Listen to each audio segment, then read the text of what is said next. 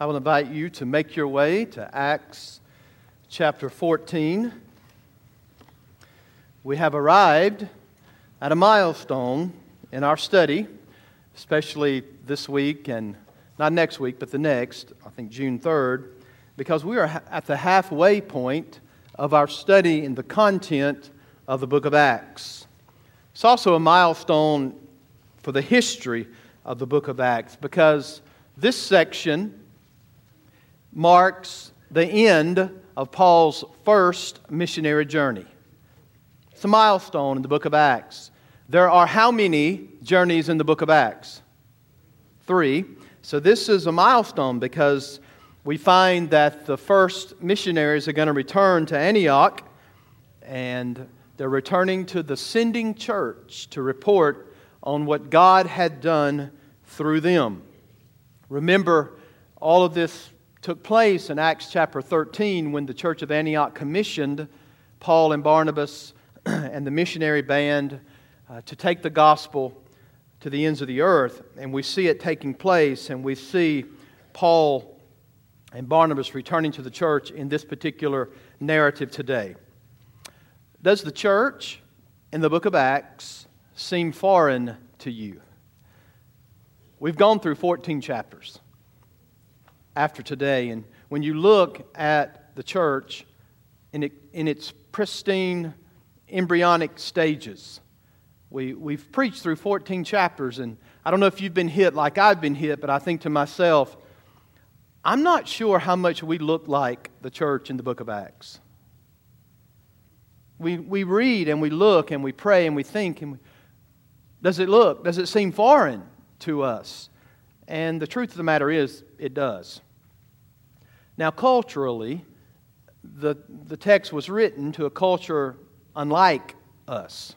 We know that. Historically, there are events in the book of Acts that will never be repeated, i.e. Pentecost, Paul's dramatic conversion. Giving you some examples. We pray that it won't be repeated, that a Eutychus will fall from the balcony this morning. But that's a possibility if you fall asleep up there, except for the fact we do have a rail to try to keep you in.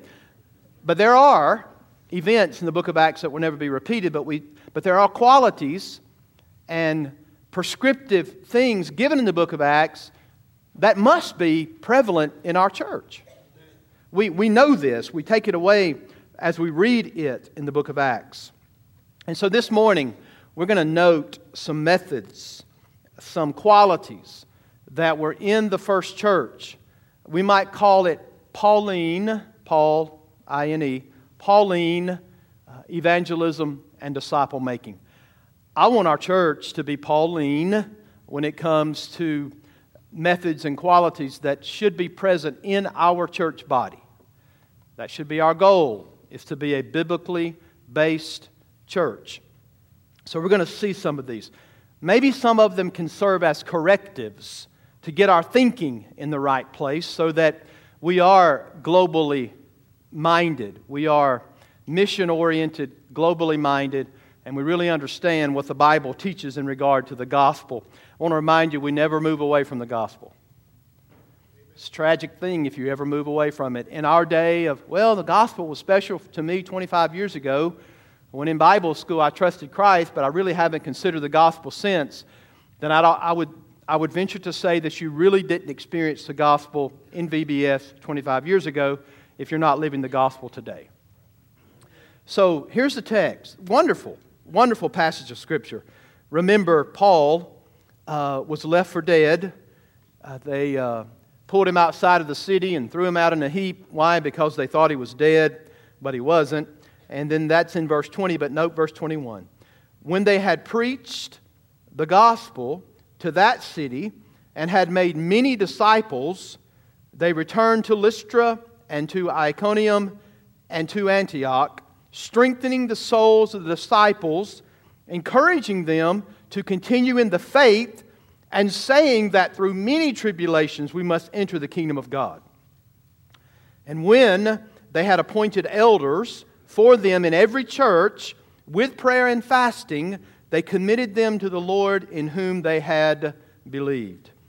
Then they passed through Pisidia and came to Pamphylia, And when they had spoken the word in Perga, they went down to Attalia, and from there they sailed to Antioch, where they had been commended to the grace of God for the work that they had fulfilled.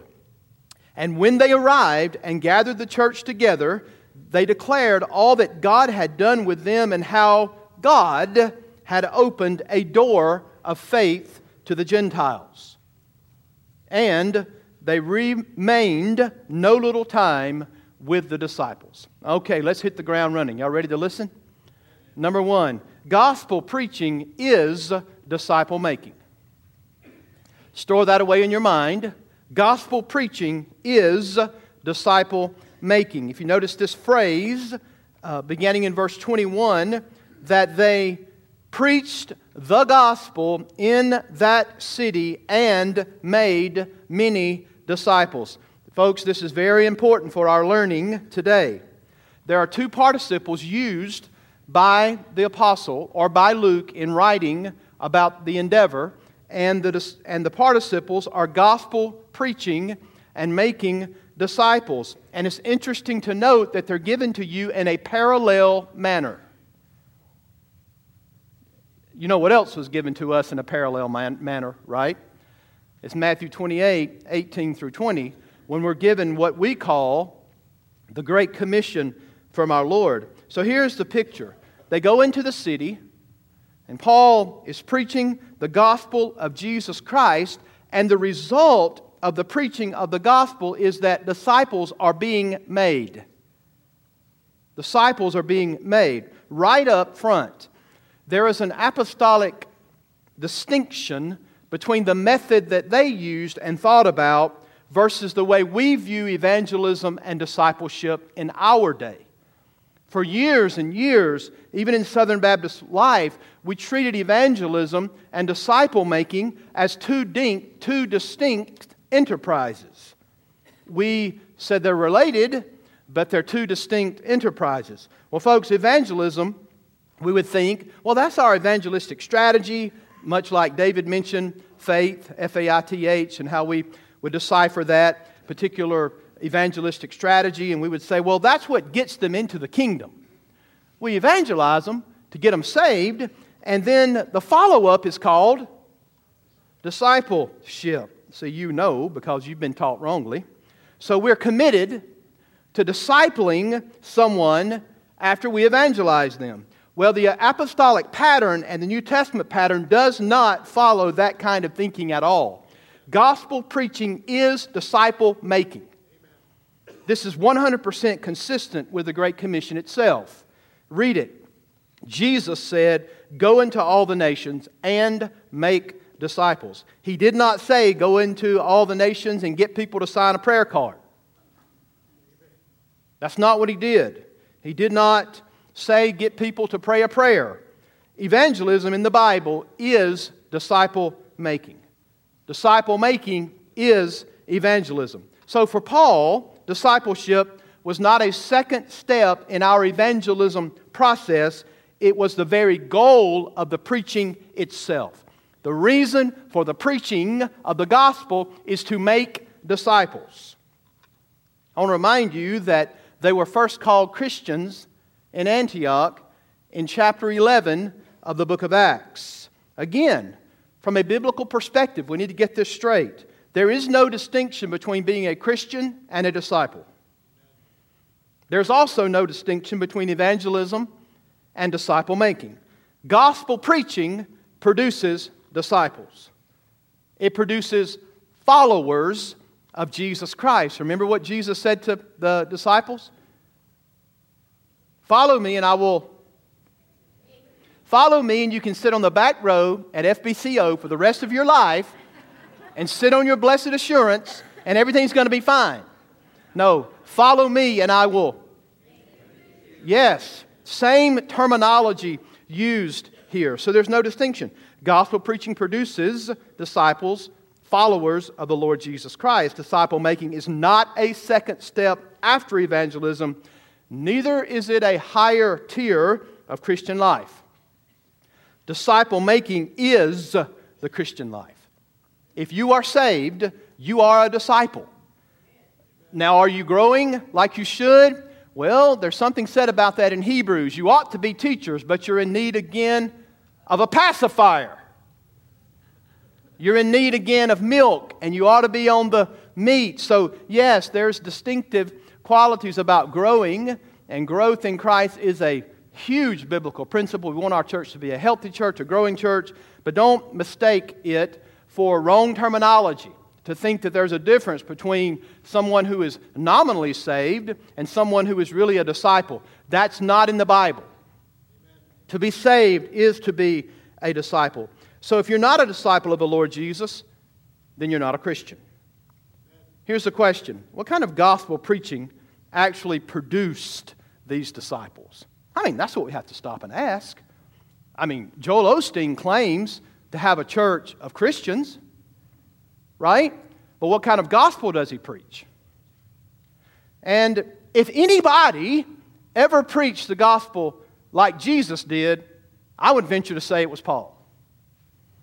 Wouldn't y'all believe that?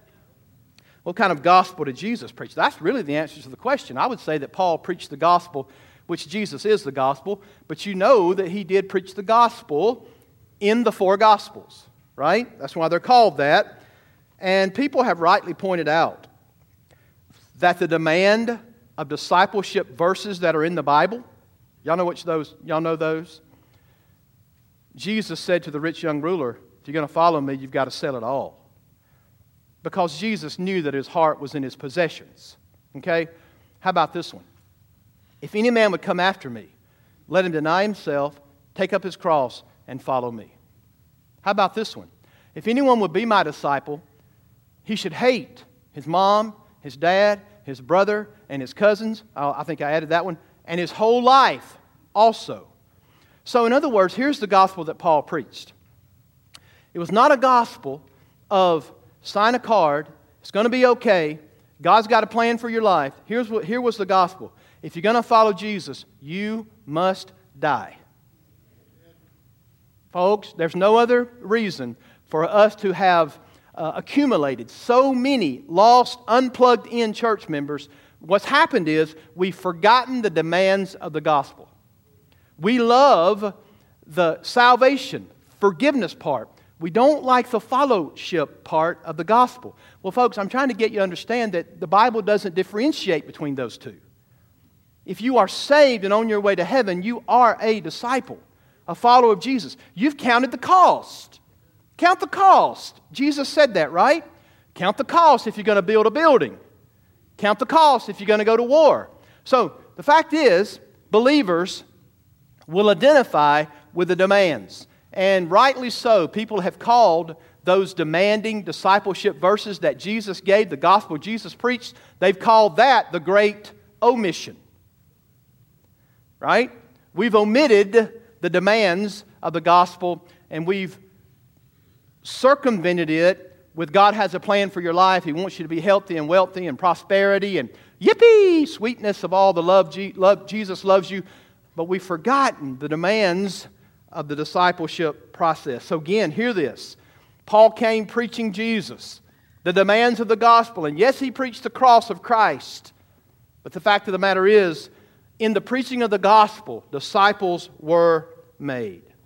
Paul was committed to a disciple-making gospel. He truly lived this out. It was a call to die to self, but to live to Christ. That's true gospel preaching. We die to self. That's what baptismal waters are for. Buried with Christ through baptism. Raised to walk in newness of life. If the old man is crucified that the body of sin might be destroyed, that henceforth we should not serve sin. We have one master. His name is Jesus. That's what happens when you know Christ. So, disciple making or gospel preaching is disciple making. You ready for the second one? There's 5 of them. You better say yes. The second one is disciple making demands courage. Now, let me quickly tell you what's going on. The second part of verse 21 is amazing to me. They returned to Lystra, Iconium, and Antioch. Now, folks, Paul goes back to the very cities where his picture is probably on the wall in the post office. And every single one of them. Check out the courage in this man and the passion. He's going back to cities where either he was run out of town, they wanted to stone him, or they did stone him. And here he is with that kind of courage going, can you imagine the missionary band when Paul says to them, hey, let's go back and visit. This is just a family time. We're going to go back and visit these cities. And they're like, what? We're going back to those places where you know full well they're going to be after us? Well, in 14:19, he was stoned, left for dead. In Acts 14:5, the people wanted to stone him. In Antioch in 1350, a persecution broke out because of him. And that's the verse where it says he shook off the dust and moved on. Paul was bearing in his body the scars of Jesus Christ, but here's amazing courage. What is it that compels Paul to go back to these locations? There were disciples in those cities. Isn't that awesome? He had preached the gospel, people had been saved, they were made disciples, and they formed local church bodies. And he goes back. Why? Because the disciples needed to be encouraged and strengthened. And in spite of all of that danger, here's a man who was more devoted to Jesus than he was his own life. And he had incredible courage to go back. He really lived out to live as Christ and to die as gain. Did he not? Listen, I noticed this before I came in. Philippians 1:20, don't turn, just listen. As it is my eager expectation and hope that I will not be at all ashamed, but that with full courage, now as always, Christ will be honored in my body. There's that same courage, right? And then he says, for me to live as Christ and to die as gain. Paul had one ambition in all of life, and that was to honor Jesus Christ. It didn't matter if he died in Lystra or not.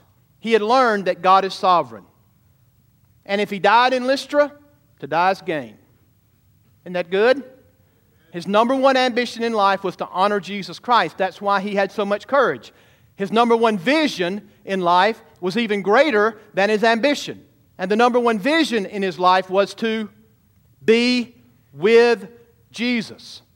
For me to live is Christ. I'm going to live my life right now with courage for Christ. I'm going to live it for Him. Why?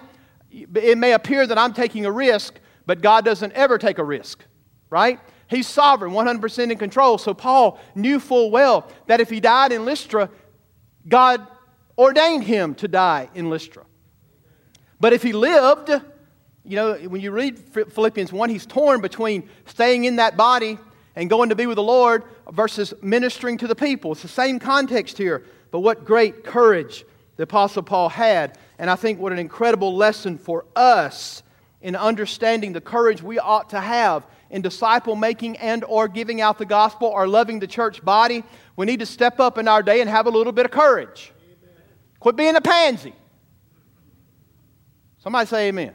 Amen. Right? We need to show that courage. Why? Because lack of courage is evidence of the fact that we don't trust our God. We ought to trust Him. Have courage. And Paul has this incredible courage to go right back where they stoned him and minister to those. All right, number 3. Disciple making encourages perseverance in the strengthening of the soul in preparation for tribulation. You say, preacher, that's a long division. Well, that's the best I could do, because I had to put it all in there. Look, it encourages perseverance in the strengthening of the soul in preparation for tribulation. Now, folks, now look, if that first point was foreign to us of a true understanding of disciple making and or evangelism, boy, this is even more foreign to us. That the encouragement that we need is for our soul, and that encouragement is to help us persevere because tribulation is on the way. When's the last time you had a disciple-making class and that's what you learned? You better buckle your seatbelt, because if you're saved, you better get ready, because all hell is going to break loose against your life. The more you live for Jesus, the more the opposition is going to rear its head. When's the last time you heard that, folks? But that's Bible. That's the kind of encouragement that Paul is giving to those people. You say, well, it was different back then because they were getting persecuted. That's the problem. We could take a big dose of persecution. Could we not? Because it's persecution that expands the church of the living God. It's not Americanized Christianity that's going to expand it. It's going to expand from people like you and me who are willing to have courage for the gospel's sake. And so here it is. Paul comes in, and it's not a message about making people happy. He strengthens the soul to continue in the faith in light of tribulations. The message was one of perseverance. We need to strengthen the souls of disciples today. And these people in this text are fighting the faith every single day. They're people who are counting the cost to live for Christ. They need their souls strengthened. And here's this parallel and the encouragement. The encouragement and the strengthening are parallel. So what Paul is doing is encouraging and strengthening the soul through teaching them a correct theology of what Christian life is really about. Christian life is not about pie in the sky by and by. It's not what it's about. It's not about easy believism. It's not about just coming to FBCO on Sunday morning and punching your ticket that you came to church. Disciple making, living for Christ, is 100% your life if you're saved. Everything else is on the periphery, and so he's teaching them to remain in the faith, to endure. Why? Because hostility is coming, tribulation is coming, persecution is coming. Question: could it be that one of the main reasons our churches are so anemic and so many just give simple credence to the gospel and then they're off to the next best thing? Is it because we've never spent much time highlighting the demands of following Jesus Christ, and one such demand is that you have to persevere? Could it be that? You know the Bible says it's the one who endures and persevere that will be saved. Have y'all forgotten that's in the Bible? If people go spiritual AWOL and they leave the faith, John said they went out from us because they were not part of us. Had they been of us, they would have remained. When you go spiritual AWOL on Jesus and you don't persevere, I've got news for you. You're not going to enter eternal life. It's called the perseverance of the saints. I want to remind you that Hebrews 10:14, one of my favorite verses, says, He has perfected for all time those who are being sanctified. That's a past tense verb. He's perfected for all time. In other words, what He did initially when He saved you, He perfected that for all time so that you will be in heaven. Amen. But the deal is, if you're not being sanctified in the process, becoming more like Jesus each day, then He didn't perfect you in the beginning. Amen. You didn't know Him to begin with. You understand that principle is so clear from the Bible. Those who persevere will enter the kingdom of God. Those that don't persevere will not. You say, well, you can lose your salvation. No, you can't. He's perfected you for all time. But the fact is, if you are perfected for all time, then you will persevere. That makes sense? This is straight up Bible teaching. But here Paul is coming in, and notice the message, that through many tribulations you must enter the kingdom of God. Notice the terminology. He's encouraging their souls. He's strengthening people to remain steadfast and persevere. Why? Because God has designed it in such a way that you must enter into the kingdom through many tribulations. That's the design of God. It's through many tribulations. The word means to be pressed from both sides. Anybody felt that lately? Anybody felt the pressure from both sides of being a follower of Jesus Christ? Paul is being extremely realistic here. If you're a true follower of Christ, then this world is not your home. Don't drive your tent pegs too far deep into the soil of this world. You're a pilgrim passing through. This home is not your home. Your home is in heaven if you're saved. You're just a passing through. And the fact is, there's a day in and day out pressing from both sides in your life, from the world, the flesh, and the devil. Am I the only one in this building that feels that? I hope not. You know, this world, this system that's anti-God is against you if you're saved. Your flesh is going to fight you all the way to the end because it wants to dominate your life. But there's a new leader in town, and His name is Jesus Christ, and the Spirit of God lives in you, and you walk in the Spirit so you don't fulfill the lust of the flesh. But there's that wrestling match, and believe it, the world of the flesh, the devil, he doesn't want you to live for Jesus. He doesn't want you to grow in discipleship. He doesn't want you to become more like Jesus. So These tribulations, they squeeze us. And I want to remind you that God sends the troubling waters to squeeze you as well, in order to conform you to His image. You know the story of the potter and the clay?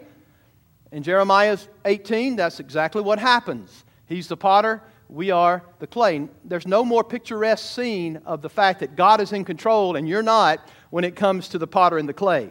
You're just on that wheel, and He's spinning you. And every time there's a defect or a foreign object in there, He presses you to form you into what He would have you to be. And the Hebrew is He made it over again and again and again, as it pleased the potter to make it. Aren't you glad that God doesn't throw the clay away? He remolds it and makes it. He makes you into His image, and that's what He's doing. To borrow Isaac Watts, who wrote When I Survey the Wondrous Cross, here's what he said. It is actually God's design for people to enter into the kingdom not on flowery beds of ease, but to sail through bloody seas. Folks, that's foreign to us. It's foreign to us. Yes, salvation is a free gift. Justification is a free gift. Forgiveness of sins is a free gift. But make no mistake about it. Those who are justified by faith, forgiven of their sins, by grace through faith alone in Christ alone, must persevere and face tribulation. The imperative is clear. You must enter in through much tribulation. That's what every child of God is going to enter in through. We make a huge mistake when we tell people, we give them this escapism theology to say that if you're in Christ, you're not going to have any worries or problems. Those guys have fallen and bumped their heads, right? We do no one any service to tell them that everything's going to work out just fine for them in every area of life, and you're not going to have difficulties and trials. Folks, God has designed it for trials and tribulation. You're either in one, coming out of one, or getting ready to go into one. That's real Christian living. That's the real Christian life, and we never do anyone a favor by giving them this escapism thing of life, or just hold on, the church is going to escape the tribulation. I don't think you read your Bible. I don't think you understand what the Word of God says about tribulation. And every verse I read says you better prepare for it. And I know most of you, when your pastor prepares you for tribulation, it sometimes exposes your soft side.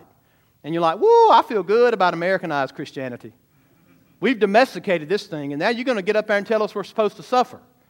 All I'm asking is, who's right, the Bible or our society?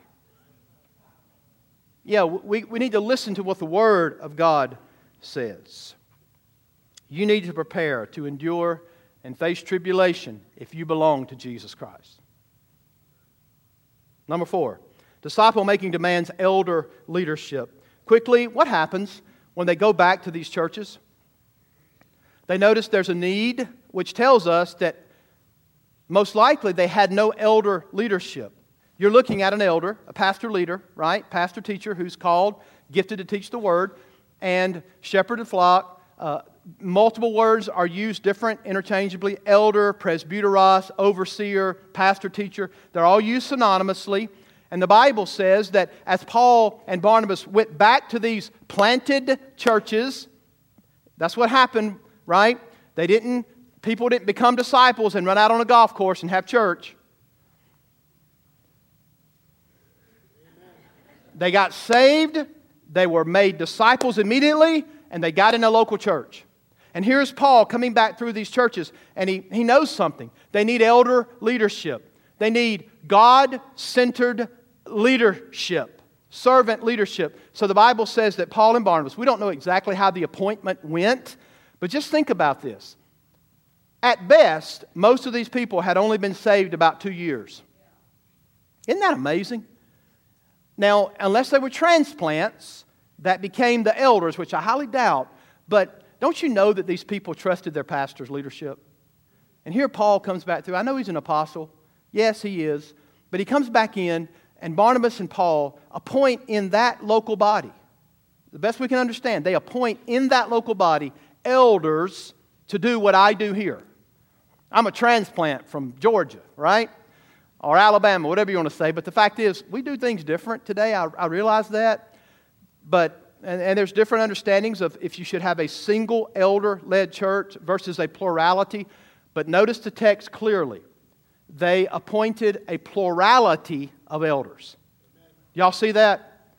There wasn't one, there was a plurality of elders chosen for each church. You know what? We've got elders in this church. You don't go by the title, but you're here. You're a teacher gifted by God in shepherding the flock, and we're going to find out who you are. And our church will probably operate a little differently than the past. And you say, well, I don't like that. Well, read the Bible. All right? I'm not pushing on something that's not in the Bible. There's a correct way to do things. But notice it's a plurality of elders. There are lay elders that God intends to use in the church. When I say lay, I'm talking about people who don't receive an income. Paul talks about those who preach the gospel and are paid through the gospel. He talks about worthy of double hire. Oh, did I say that? Never mind. But he talks about those things. But the fact of the matter is, you don't have to be paid to be an elder. Right? So just notice the leadership there. And I'm thankful to God for Him bringing me to this church. And I hope you've gotten over the last 2 years a measure of confidence to say, our pastor's going to do all he can to lead us the right way. And I am. Now, I'm going to make mistakes. They're going to be head mistakes that I make. God forbid that I ever make a heart mistake to this church body. But head mistakes you will make. But great churches are not built on great leaders, but they are built around great leaders. And we need to pray that God will help me be the kind of leader that honors Christ first and leads this body. But just notice that leadership that was needed in the church. Paul knew that.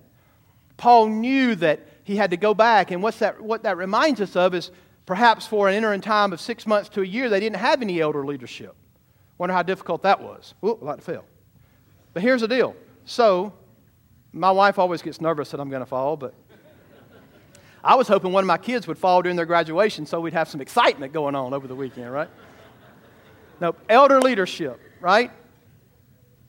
We would call verse 23 a church-based discipleship. And when they had appointed elders for them at every church with prayer and fasting, they committed them before the Lord. Think about the prayer and the fasting part. I could talk so much on this, but I can't do it today. But notice the issue here. God has given you this church, this local church, to be the major context for your discipleship growth. This church body is the number one context for that growth. Not a small group that meets in a house. Okay, that's fine. It's okay, but that's not numero uno. Uno, number one, is this church body in worship together, in your Sunday school classes together. Please, I'm not downing small group. I'm just saying, you've got a local church body, and the preaching of the Word from this pulpit and from Sunday school classes, that is the heart and center of what it means to begin to grow as a believer. That's why Paul put this in the local church. That's why he put the leadership there, for it to be the center of our disciple-making process. Amen? All right, finally, disciple-making involves God-centered missionary reports. And I didn't get to preach as much as I wanted to. Here's the deal. What happens? They come back to Antioch, and folks are pumped up. Man, it's time for a missionary report. You think, Scott, people think you just make those up, right? And churches just have those. No, here's a biblical precedent that the missionaries went out for a year. And notice what Paul says. Awesome. This is the work that God did through them. They were the instruments. God was the one doing the work. Furthermore, who opened the door of faith to the Gentiles? God opened the door of faith to the Gentiles, and they came rushing in. It's confidence in our God that He's going to get the work done. We're instruments. But the missionary report, they come back and they report all that God had done. That is awesome. Here's my thing. Once or twice a year, we need this at FBCO on a Sunday morning. We need to hear from our missionaries. We need to know what God is doing around the world. There's a class coming up, as a matter of fact, in the fall called Perspectives. And that's pretty much the design of that class, where you can hear from godly men who will share their missionary experiences all over the world and help you gain a global perspective. If you've got that time on Monday nights, you need to sign up for that. You need to listen to your pastor, just sit through it, and listen to what God is doing somewhere else in the world other than here. We need to be aware of that. You know, it was a local church. They were in Antioch. Paul went across the sea. They would have had no idea what happened over there had the missionaries not come back. Right? So, in other words, we need to be in tune. We need to be globally minded. We need to be world aware of what God is doing in other places. So don't think it's strange when we have a missionary emphasis conference on a Sunday morning so that we can hear what God is doing somewhere else in the world. And that's not the time for you to roll over into bed and hit the clock and say, well, the preacher's not preaching this morning, so I'm not going. Don't do that. Be a part of your church. Amen? All right. To God be the glory. Let's pray. Father, we thank you for your word. Lord, thank you for our church body. Father, thank you for what you're doing. And Lord, I'm just reminded that there certainly could be someone under the sound of my voice that didn't really think about what they were signing up for or didn't understand what true salvation is. God, I pray as a church that we would put together as many as received them, to them He gave the right to become children of God. But put that together with, if any man is going to come after me, let him deny himself, take up his cross, and follow me. They're not separate enterprises. For by grace are we saved through faith, and that not of ourselves. That's not separate from disciple making. God, let us examine ourselves. Lord, help us to draw a circle around ourselves in this invitation and ask that simple question: are we growing in our faith? Am I a Christian? Equal. Am I a disciple? Same purpose, same principle. Lord, help us to think about those things. God, help us to think about the local church. Lord, the world tells us the church won't survive, but your word says the church is the only thing that will survive. We know that. God, I pray that you would help us see the local church as the context for disciple making, as Paul initiated it. God, help us as a church body to be plugged in, Lord, to serve you. Lord, the encouragement we need because tribulation's coming, we know what that's like. In some ways, to live in these bodies that are wasting away, to get up in the morning and feel a creak here and something hurting there. Lord, we know that. But Father, that's just a small, minute understanding of tribulations. Lord, what about being incarcerated for preaching Jesus? Or what about receiving stripes for Him? What about the missionaries over in North Korea who finally got out after years and years of bondage because of the gospel? Lord, we know that. Father, through many tribulations will come. My encouragement to our church family is to know that tribulations will come. But one day when we see you face to face, it'll be worth it. Lord, just help our body as a church to grow and be all that you would have it to be. In Jesus' name we pray. Amen.